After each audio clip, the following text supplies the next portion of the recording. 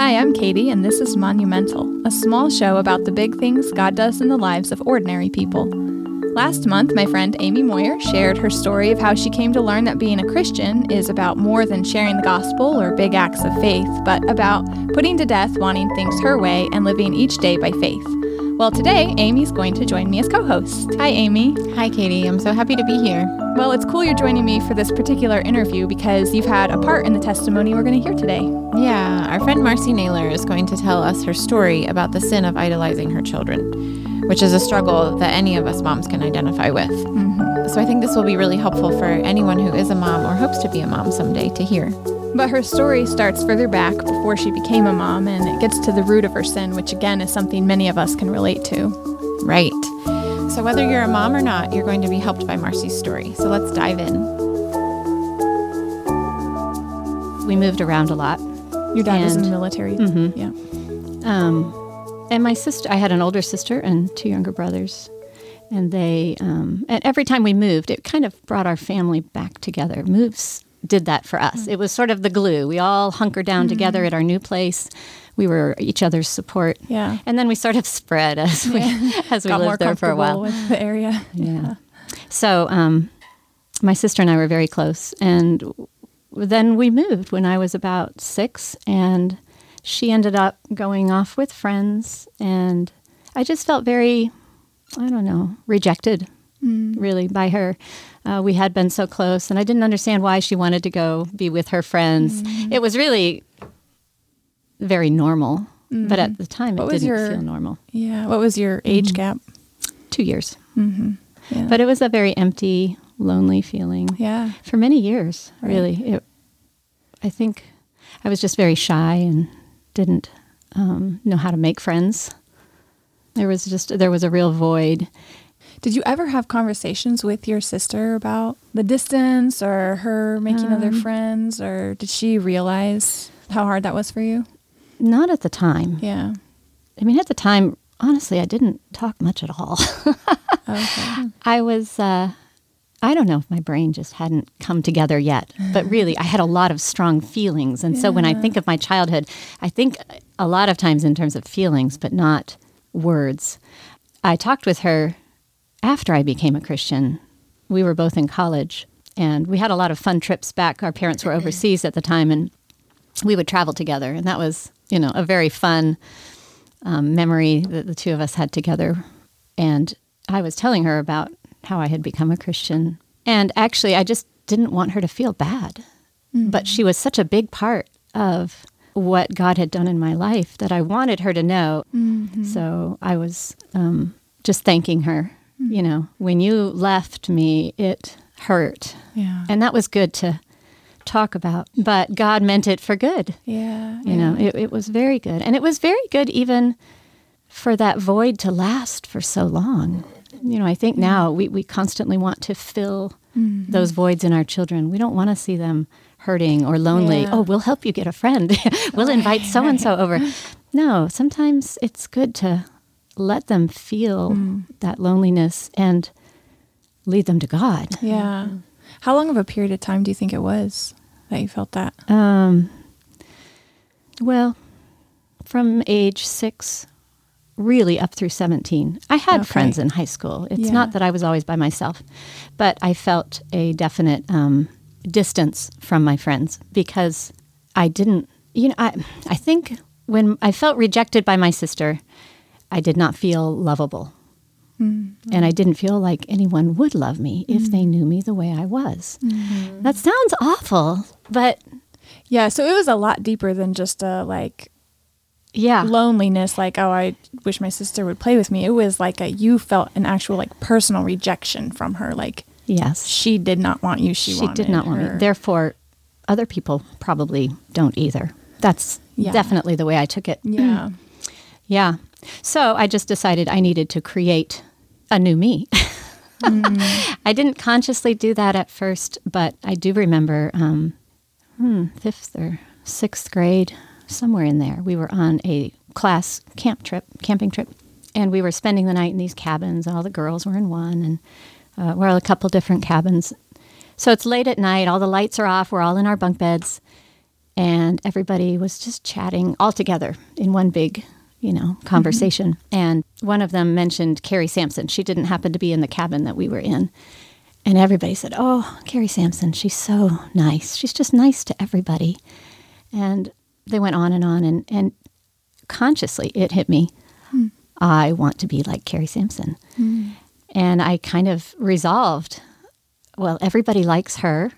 So that's somebody will to become. Yes, it really became sort of a life goal at that point, to be liked by everybody, which seemed reasonable. It just did. To a 10-year-old, 11-year-old, whatever I was. It was my goal. And as a Christian, growing up in a Christian family, I was told to be kind to other people. That's what I was hearing in sermons, so it made sense. Right. It seemed right and good. And we should be kind to people. We shouldn't be talking behind their backs or, that sort. So it seemed to answer the questions that had been created in you. It did. It solved the problem. But it created a lot of lying. Yeah. I'd say probably that was the biggest thing. And trying to keep track of all the lies, who I lied to and what did I say. By the time I was 17, I was just done. I was a mess. Isn't that just the way our sin works, though? Like, we hear this good thing, be kind to others, this seen as a Christian, and isn't it just our sin to just twist that into, the motive behind it isn't actually for the Lord, and so it's for ourselves, and so all this other sin comes out of it. Yeah, exactly. Yeah, so we were already very selfish. Yeah. So you said by the time you were 17, you were kind of a mess. I was a mess. I was ready to stop lying, and I didn't know how. And so you actually felt convicted about the lying. I did, but to come clean, no way. Okay. I could not come clean to my parents, and I wasn't. I don't mean to imply that I was doing anything horrible. I was, just not the goody two shoes, but I was working hard at school. I was running a lot. Running was really my biggest way to get attention. I thought, if I win a lot of races, make a name for myself. As it turned out, I was a horrible runner. So I spent all of my high school years trying to win and not winning. And really, I was lying about my practice times and everything, just because I wanted it so badly. I thought I could just imagine it into reality. So my parents came to me after my junior year of high school and said, your dad is being offered a good job. It would probably mean a promotion, but this is your last year of high school, and we understand if it's really important for you to be graduating here at this high school. Well, what they didn't know is that it was a big high school. The competition was big, and I was done. I jumped at it. We would be moving to a small high school, and they were kind of surprised because I think they thought I was happy. But I was, and I thought this could be my clean slate. And actually, funny enough, I ran my last year of high school and accomplished pretty much everything that I won. I won races. I the goals that I set, I accomplished. And I think God let me accomplish those things just so I could see the total emptiness of it all. I finished that year of running and thought, is that it? That did not satisfy. That was a good thing. That is. Yeah. That's interesting. And that's right when God decided it was time. So you became a Christian senior year of high school. How did becoming a Christian have a change on the lying and the pursuit of being liked, or how did things go from that point? When I became a Christian, I think of Psalm 139, that God created me. That spoke volumes to me. I thought, I can't lie to him. He knows me completely. And not only that he made me the way I was, and he liked it. That was just mind-boggling to me that he would actually want me to be this way. That was all I needed. And the lying was pretty quickly over with. And it helped that I was moving. I was leaving high school we were overseas, so my parents said, pick a school that's near family because I can't come home for every vacation. So I picked... for college. For college, yeah. So I picked IU, and I have an aunt and uncle that live here in town. So I could go there on short holidays. But yes, it definitely changed the lying. What it didn't change, though, was the desire for approval and admiration from other people. It's funny how you think you've given up something, and I had, but Satan is so deceptive in that he found another way to just, sneakily twist it around and encourage me, tempt me to pick up another idol that was so similar. So I still wanted the admiration of other people, but I wasn't lying anymore. I think it was more of a godly sort of twist on it, That sounds awful, but I mean, it was. I wanted to be admired. Well, what is it that they wanted? Well, and just fill in the blank with what do people want from me, and I will provide it. Instead of looking to God and saying, God, what do you want most of all from me right now? Right. Yeah. Did your friendships feel more genuine when you were showing them more of who you were and not lying about much? Yeah, that was wonderful. I was in a Navigator Bible study, and those friendships were wonderful. I mean, we could actually talk about our sin and be real with each other. Real, yeah. Yeah, that was new. Yeah, that's Very sweet. Yeah. This is all heading towards you making an idol of your children. Yes. So in college, you ended up getting married to Scott and then started having kids. We did meet my second year of college, and we were both going to church together. We wanted a marriage based on God. We sought counsel, as much advice as we could. So we got married, and we had a couple more years of school, or 3, or we moved. Was Scott in the Army yet? Not yet. He was applying, actually, for the Air Force. We did Air Force first. Oh, okay. Yeah. So, yeah, we had our first daughter there. But we are speaking of idolatry, and really, you have that baby, and how could you love? I really was afraid I wouldn't love my children. I wanted children very badly, but I thought, I'm going to be a horrible mom. I'm going to be that one mom who doesn't love her children because, I had been around a lot of other children that I didn't like. I really hadn't met one that I did like. So the assumption was, I'm not going to like my child. And, but yes, you take that first look and it just changes everything. Just fall in love. Yeah. How does God do that? Isn't that amazing? Yeah. So amazing. Yeah. So how many kids did you end up having? We had 6 girls, and then we adopted a little boy. Yeah, our daughters are 26 to 16, and then Carson is about to turn 8. But Satan is deceptive, and he found like a little back door to come in. And I think when you have that first child and you love them so much, you want everything for them, and we wanted God in their lives. And we struggled with how to raise them. We wanted to raise them in the fear and admonition of the Lord, and we tried to get good, sound doctrine and good advice from other parents at our church. But I did not want to lose my children. And I think somewhere I crossed the line very quickly within those first few years of having my first child, I'm sure. How do I know that my children were an idol?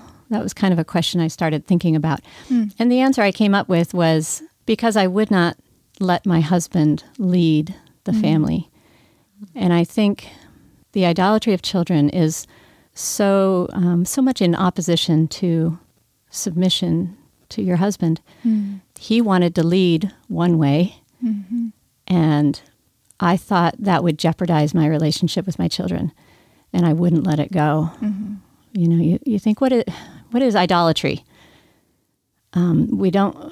We think we don't have idols because we read that they're made out of wood and metal, and for, Right. they take some wood and they burn a fire with it, and the And other they bow wood. down to it. Yeah, that doesn't make any sense to us today. Right. And I thought, well, okay, if it's not that, what is it? And we think, worship. And I think, well, I worship God. And I do. And I did. Okay. Well, and Tim talked a lot about if you go to a football game, there's worship. Yeah. I'm like, well, I don't go to football games. I can picture that, but really, football does not, That wasn't yours. does not excite me. But I get it. I get what he's saying. Yes, Yeah. we do worship things other than God. The only word I came up with that really hit the mark was my desires. And my desire was for my children, and it was not for my husband. Well, we homeschooled our children, and that was one way. It had its good points and its bad points, but the negative was definitely that I wanted to be everything for my children, and that is very easy to do with homeschooling. I knew I wanted other people involved in my children's lives. I would have agreed to that, but practically speaking, I didn't allow for that.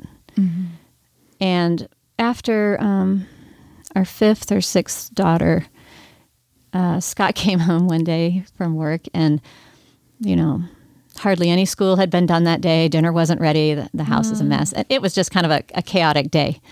And we had a lot of those days. And he turned and said, Marcy, I'm putting my foot down. We're going to register for a school this coming fall, because it was almost school time.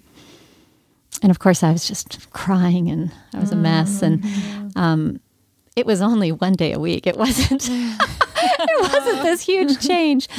But the fact that it bothered me so much should have been a red flag. Yeah.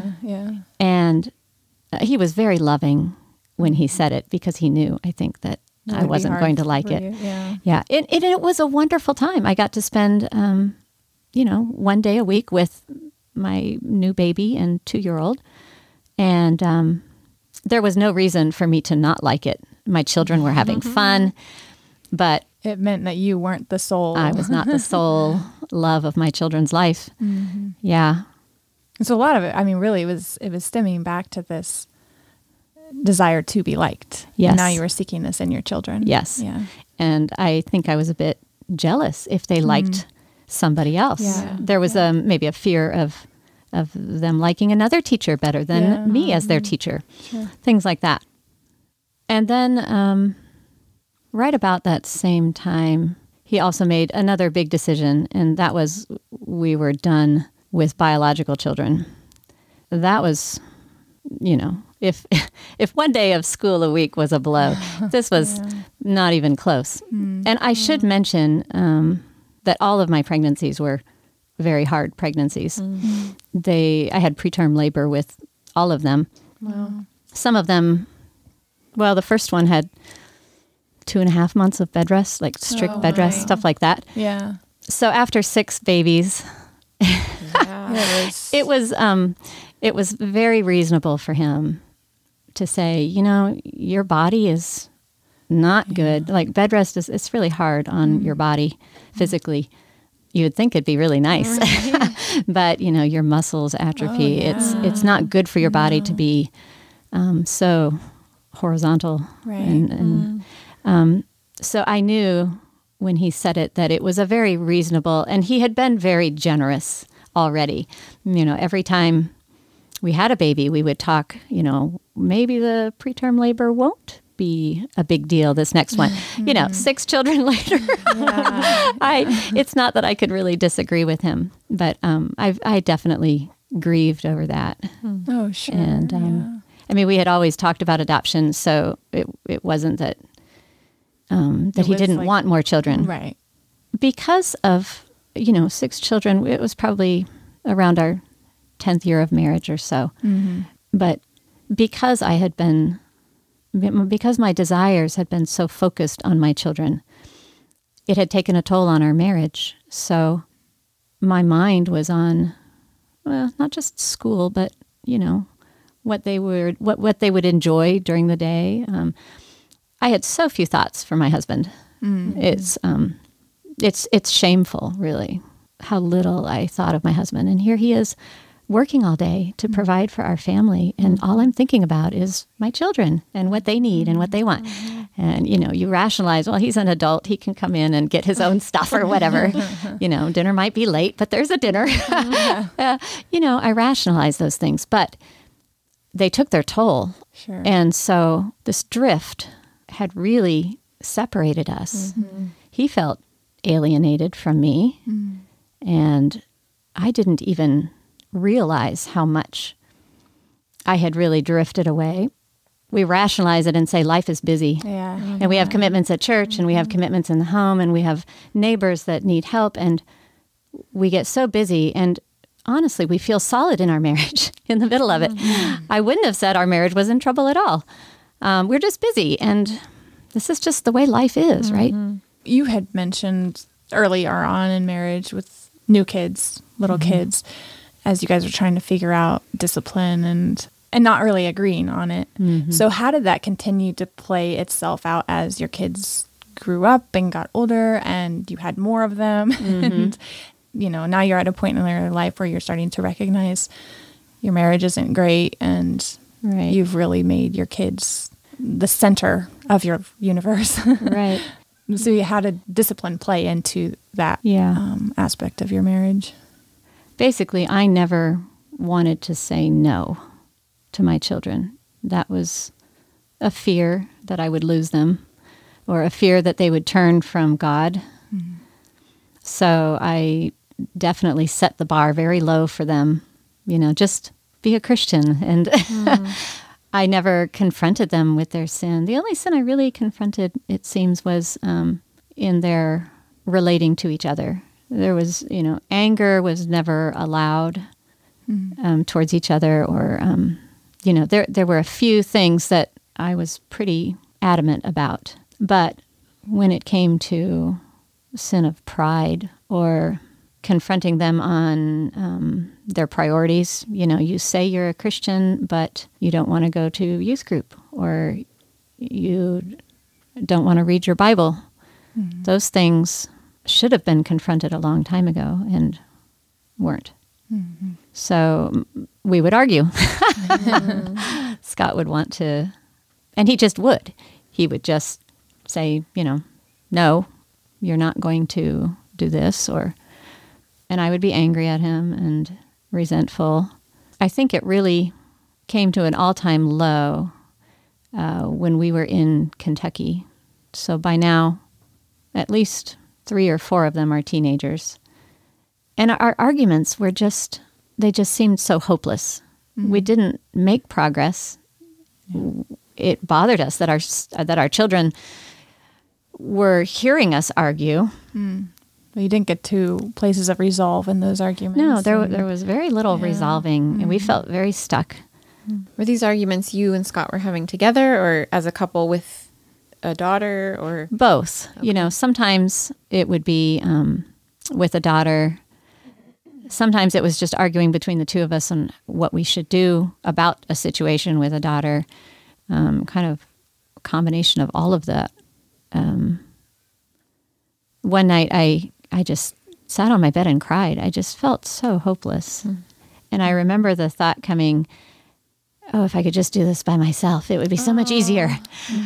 And I think I literally jumped at the thought that it actually crossed my mind. Because we had always said, we'll never talk divorce. Yeah. We won't ever even think about divorce. And we never had. And we kind of joked around, we're just going to be miserable with each other for the rest of our life. If that's what it comes down to, that's what we'll just do. And there was a funny song that we used to always quote, things will be different from now on. We just laugh. But there was a funny light side to it, but there was also a very heaviness and hopelessness. And I think that night when that thought crossed my mind, it scared me that I would even think that. And God, in his kindness, reminded me of this Sunday. We had been visiting here in Bloomington. We were at a different church visiting, and sitting a couple rows in front of us was this woman with her 4 daughters. I knew that she had been recently divorced, and she had 4 kind of 16 to 8-year-old daughters. And two of them are lying on the floor. One of them is like sitting next to her, constantly trying to get her attention.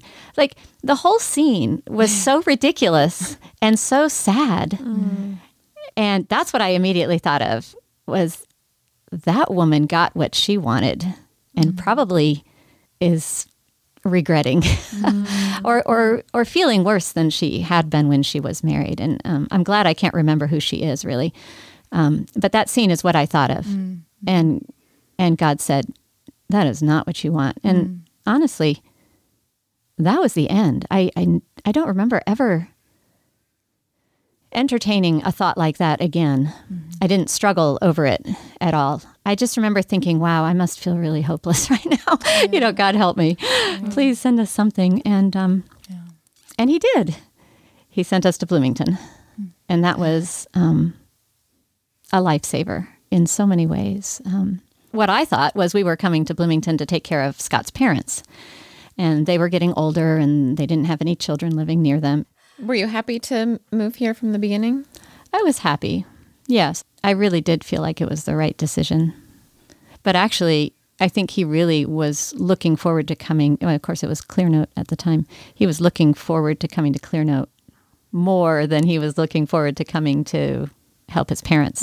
As much as, and I'm not saying that he wasn't looking forward to helping his parents, that we had decided that, for 20 years, we had known we would end up in Bloomington to be with his parents. He was the oldest son, and there was no other siblings here. Felt that responsibility. Yeah, very strongly, and I fully supported it. And we loved Bloomington. I mean, that's where we had met, and it was all wonderful.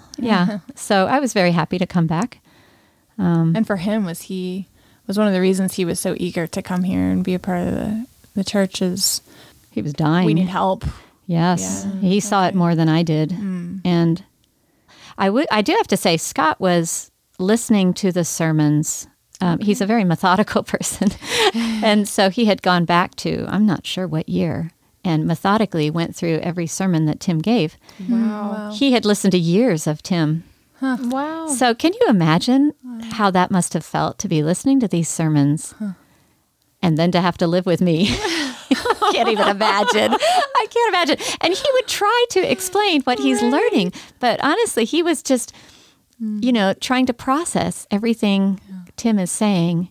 And he saw that was truth. And what we're living is a mess. Wow. Yeah. So I guess that's why I say he was very excited to come here because he knew help was here. And I just didn't.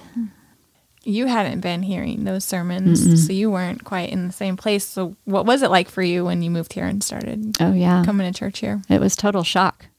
But I knew that I had found the place for the answers. I knew I would get there.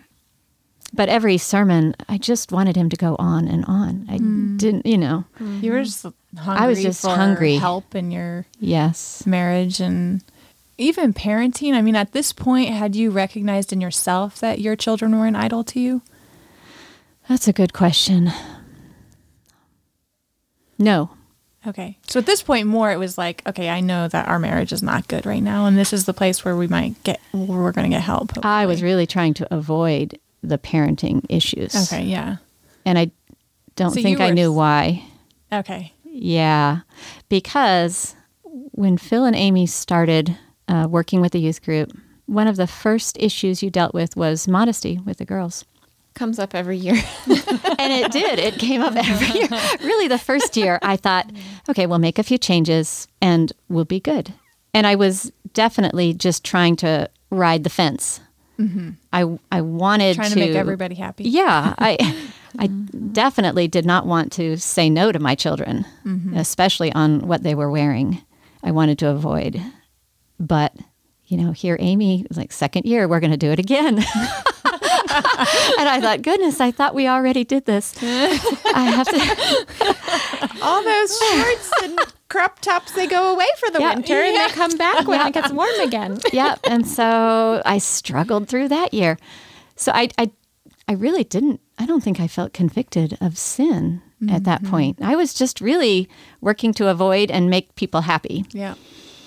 So did you feel like you had things under control in the parenting situation? No. Okay. No, I knew I didn't like where I was. But, really fear just drove everything.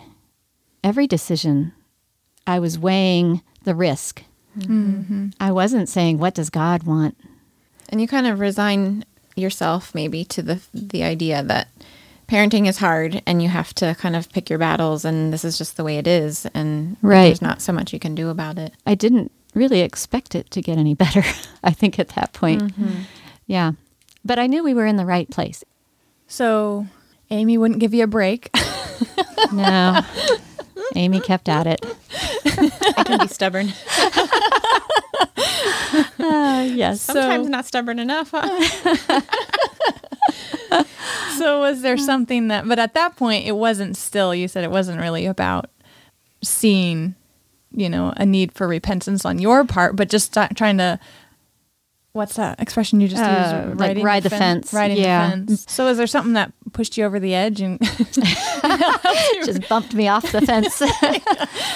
Yeah, I think at the time I was thinking I just needed more boldness. I knew I was fearful. I think I had gotten that far.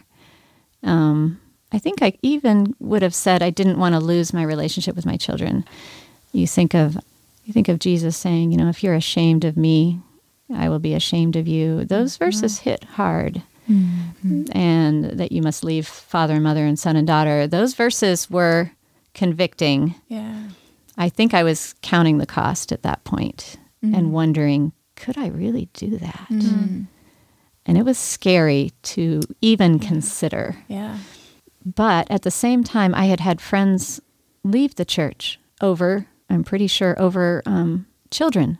And I knew that would be the most devastating of all things to do. Mm-hmm. I was committed to staying, even if it meant hard things ahead, because I thought, I really felt like God would be faithful if I stay. Mm-hmm. Mm-hmm. And there was truth and there was love. I think I had pretty much decided I needed to trust my pastors and elders. And really, Tim's love was the surest sign to me that because he was willing to speak truth to us that we didn't want to hear, that was real love. And I valued that a lot. And it gave me the confidence to say, I need to work at trusting my pastors and elders. Mm-hmm. Did you recognize, see that them doing that and recognize in yourself that was something you hadn't been doing? I think I saw it partly with interacting with my neighbors. I was struggling about being more bold with a neighbor. Okay. Who was not a Christian and a very adamant atheist. Okay. And I mentioned it at small group. Mm-hmm. And Mike Bowles happened to be there at small group that day. The man in our church. Yes. Mike Bowles. And I told them how I just was having trouble knowing how much to talk about God in our conversations with her. Mm. Yeah. And how to witness to her. And Mike Bowles got this funny look on his face. And he said, you don't even have a friendship. There is no friendship without truth. If you can't be honest with her, you're not her friend. And that stuck. Yeah. And I think that it happened to be in relation to a neighbor. Yeah. But it translated to my children very easily. Yeah. And I thought, if I can't speak truth to my children, I really don't love them. And that was very convicting. Wow. Yeah. That was a big turning point. Yeah. When we went to a women's conference, a woman spoke about losing her relationship with her son for quite a while. And I sat through that conference trying to put myself in her position. Yeah, because that had been your fear that you would. She was living my nightmare. Yeah. And I had been convicted that what I was doing was wrong. I knew that I think I even knew that they were idols at that point, that I could not let them go. Mm-hmm. And I sat there listening to her wondering, maybe I could. Maybe. Mm-hmm.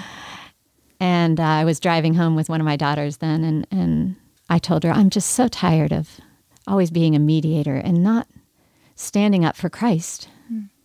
I feel ashamed of my inability to really enter into his suffering, to be rejected for him. I want to be rejected for him.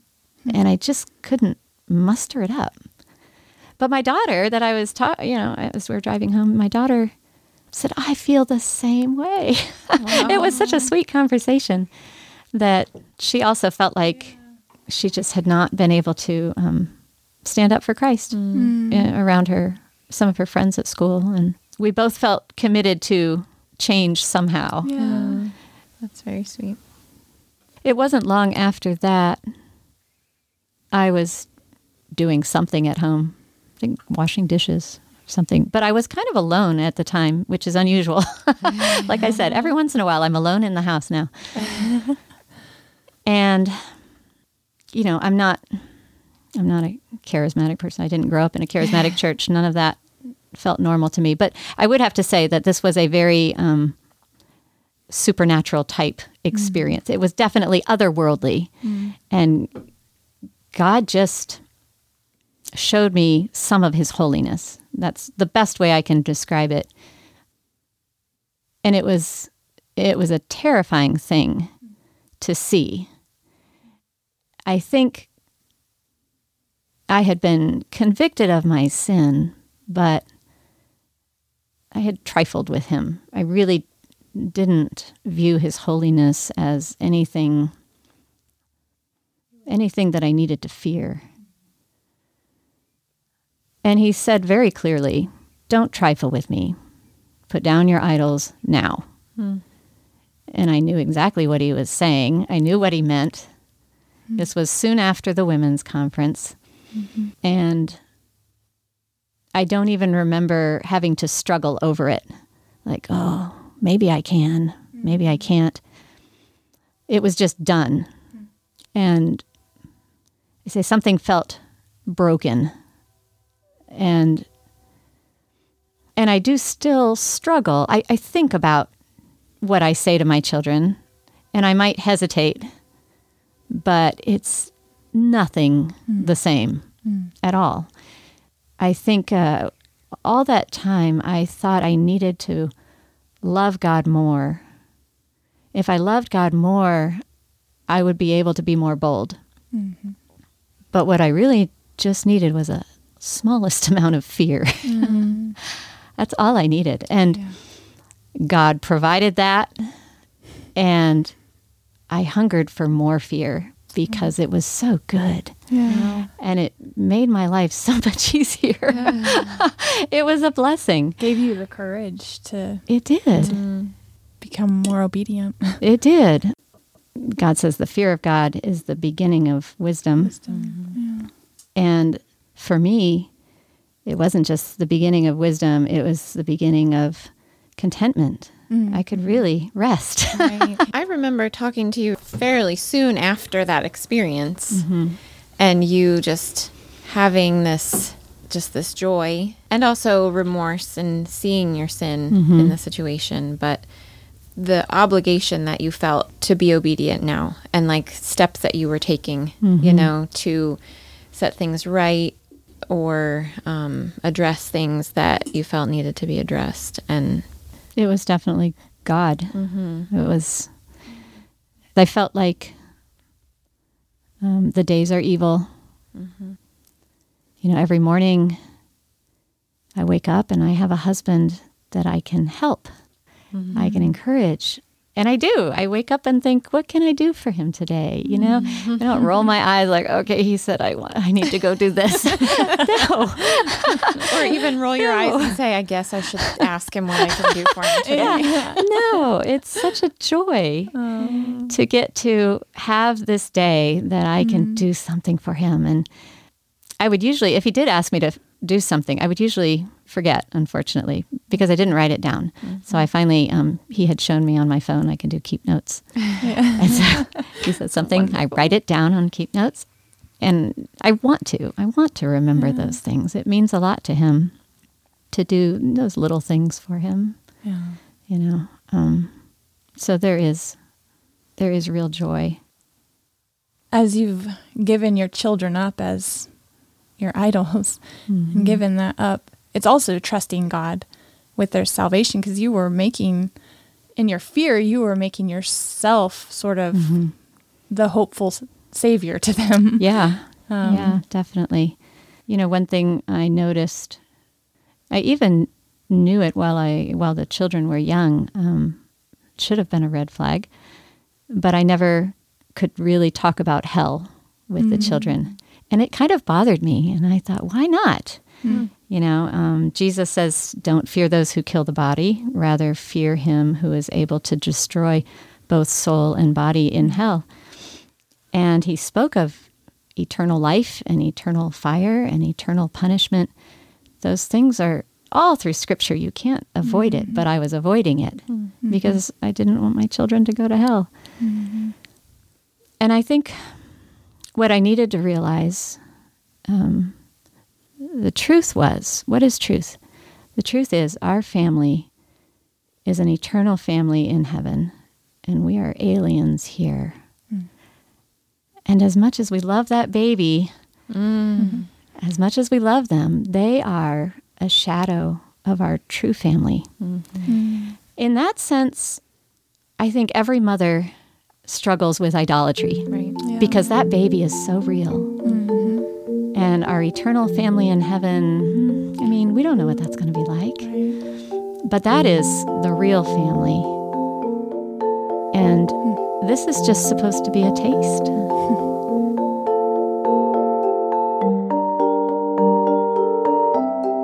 This episode of Monumental was hosted by Katie Walker and Amy Moyer. It is produced and edited by Katie Walker, and it is executive produced by Nathan Alberson and Jake Menzel. If you like the show, please don't forget to rate and review in the app of your choice. And if you're interested in more great content, including articles or other podcasts, please visit warhornmedia.com.